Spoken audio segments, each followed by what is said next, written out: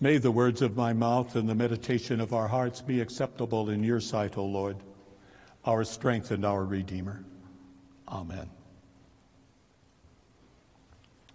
As Pastor Carl has mentioned, today we continue setting the stage for Christmas, today looking at Elizabeth. Elizabeth is so intertwined with her husband Zachariah's account and her better-known cousin Mary that it's a little difficult to ferret some things out about her. So let's go backstage again, as Pastor Sean said last week, to see her in context here and also in context of the Old Testament. The setting, both Zechariah and Elizabeth, we heard, are from priestly heritage. Zechariah, a descendant from Abijah; Elizabeth, a descendant of Aaron. So, both of them are described as righteous before God. That's a word of what we call justification. It doesn't mean, oh, they're so good that God finally loved them. It means that God has declared them forgiven and holy, and they are walking in that grace of God in their lives. There are only two other people in St. Luke's Gospel that are called righteous.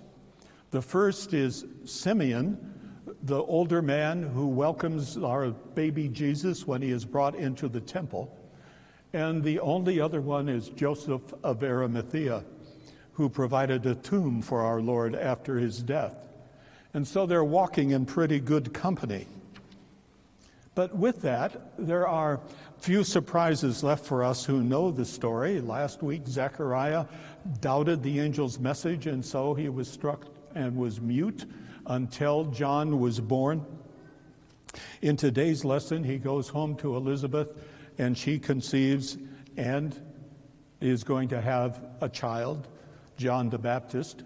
She remains hidden for 5 months until her cousin Mary comes to her, and that's the first time that publicly her blessed state is seen as the mother of the one who would proclaim, Jesus is here, behold the Lamb of God. So far, so familiar. There is a tendency for us as we go through Advent Christmas rituals once again, either here or in our home as we put the favorite decoration in the corner or on the tree. It's kind of easy to have that become ho-hum. Where's the surprise in it? This last week, Dr. Dale Meyer, who just retired as president of our seminary in St. Louis, wrote a blog, and he called this Advent for Dummies. We can do it. We can kind of work our way through it. But that Christmas message, Advent Christmas message, has to come home to us again so we understand this Lord Jesus came because, as Paul tells us, we are dead in trespasses and sin. He came to save this world and to save each one of us. And so there's more here, much more. Let's look at some of this. The account that was read last week in this is full of Old Testament allusions. Pastor Carl alluded to John the Baptist as a baby jumping, or the word is leaping, in Elizabeth's womb. The same word for leap in the Greek version of the Hebrew Old Testament. It's called the Septuagint, and it was Hebrew was translated into Greek about the 3rd century BC. But the word leap there is the same Greek word as is used in the Septuagint of Jacob and Esau in Rebekah's womb. There it's indicating that the firstborn, Esau, would serve the secondborn, Jacob.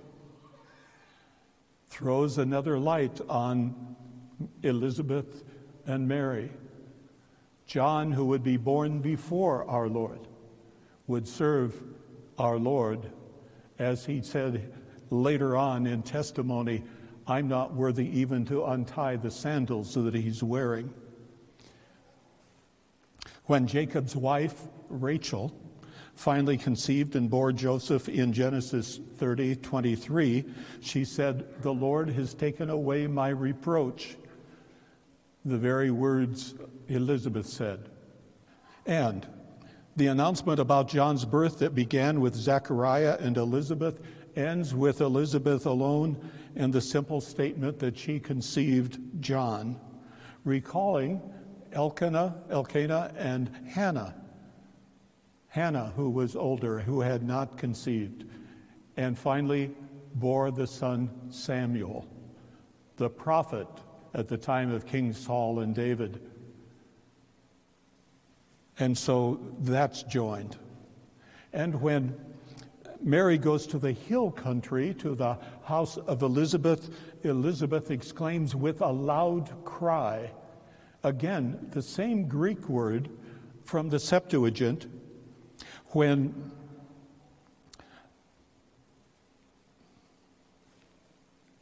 I'm missing something here.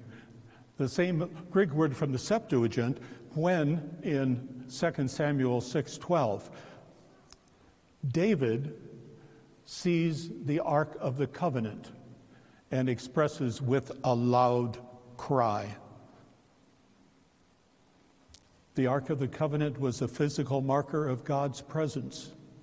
And so God, present in Jesus in Mary's womb, receives that exclamation from Elizabeth. So the coming births of John and Jesus are the fulfillment of centuries of promise.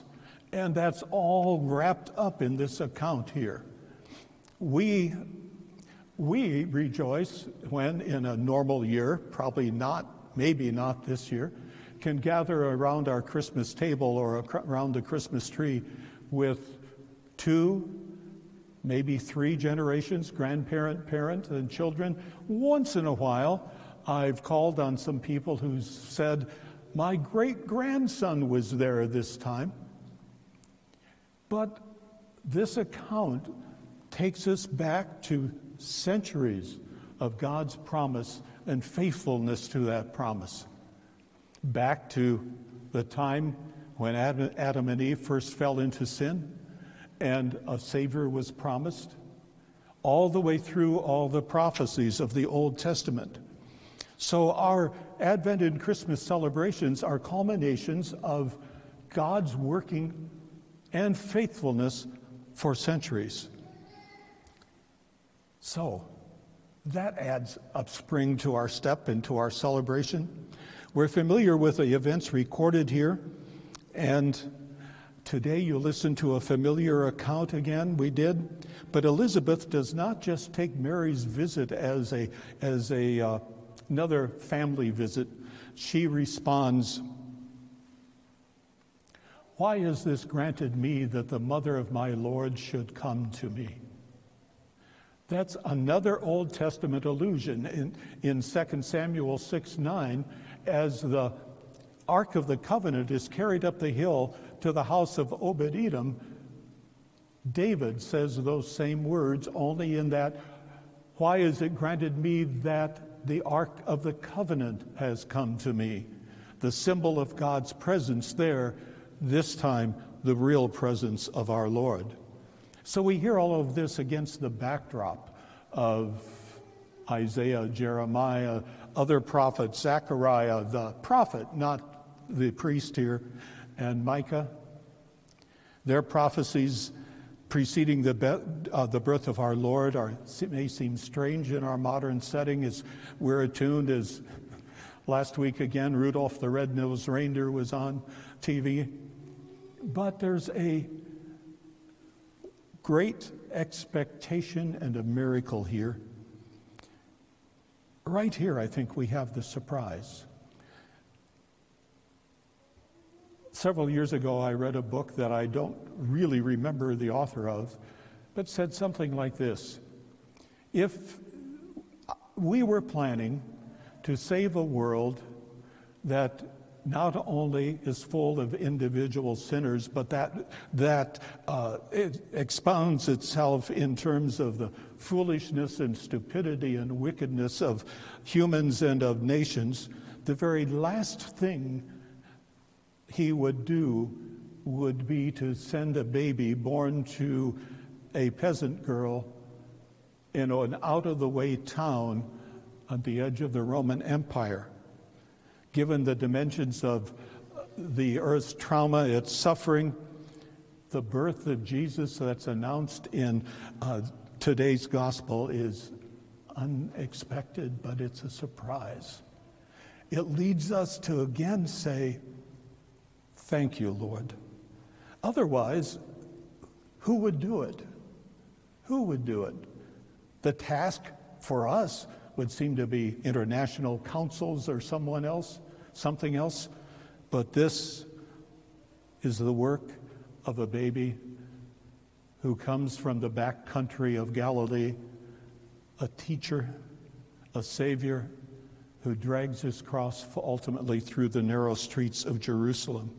He is something we did not expect, but something we can now as we know what the Old Testament says. And so, there it goes, it's getting slow. We ask, how is it that my Lord should come to me? Think of that miracle in a very practical way. 61 years ago, I told a young woman that I loved her.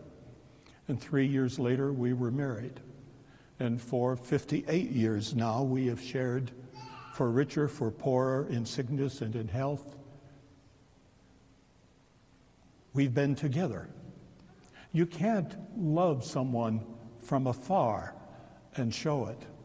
And that's exactly what our Lord did by coming to earth.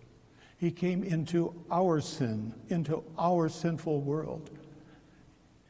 He came and shared his grace, his love. He taught, and finally went to that cross and then resurrection for us. A man that comes for the Friday private communions that I conduct here brought me a couple of weeks ago a copy of Thomas Aquinas' Imitation of Christ. And so this last week, he came and said, you know, I was reading this, and he quoted chapter and verse, but he said, it changed my perspective this morning. He said, love is not defined by feelings, but by fidelity. Faithful Jesus came. Faithful Jesus joins us when we are brought to the waters of baptism. Faithful Jesus comes to us as we share from the altar bread and wine and body and blood. He comes. That's the reason why our celebration, our looking forward toward Christmas is joyful, and perhaps even would make us, I'm not going to try it, leap for joy. But one final comment. In the story of Zechariah and the end of the gospel, there's a frame, so to speak. Zechariah, when he came out of the Holy of Holies, was supposed to pronounce the Aaronic benediction. The Lord bless you and keep you. The Lord make his face shine on you and be gracious to you. The Lord lift up his countenance upon you and give you peace. We're familiar with that. But he could not. And so the people were dismissed. But at the end of the gospel, in chapter 24, verses 50 to 53, we read, Then Jesus led them out as far as Bethany, and lifting up his hands, he blessed them. While he blessed them, he parted from them and was carried up into heaven. And they returned to Jerusalem with great joy and were continually in the temple blessing God. By God's blessing, that's what we do here. Praising God, blessing God. Coming again then in the next Advent weeks, and finally at Christmas, we'll be blessing God, praising God, even if it's virtually. His blessing and care be with us all. In his name, amen.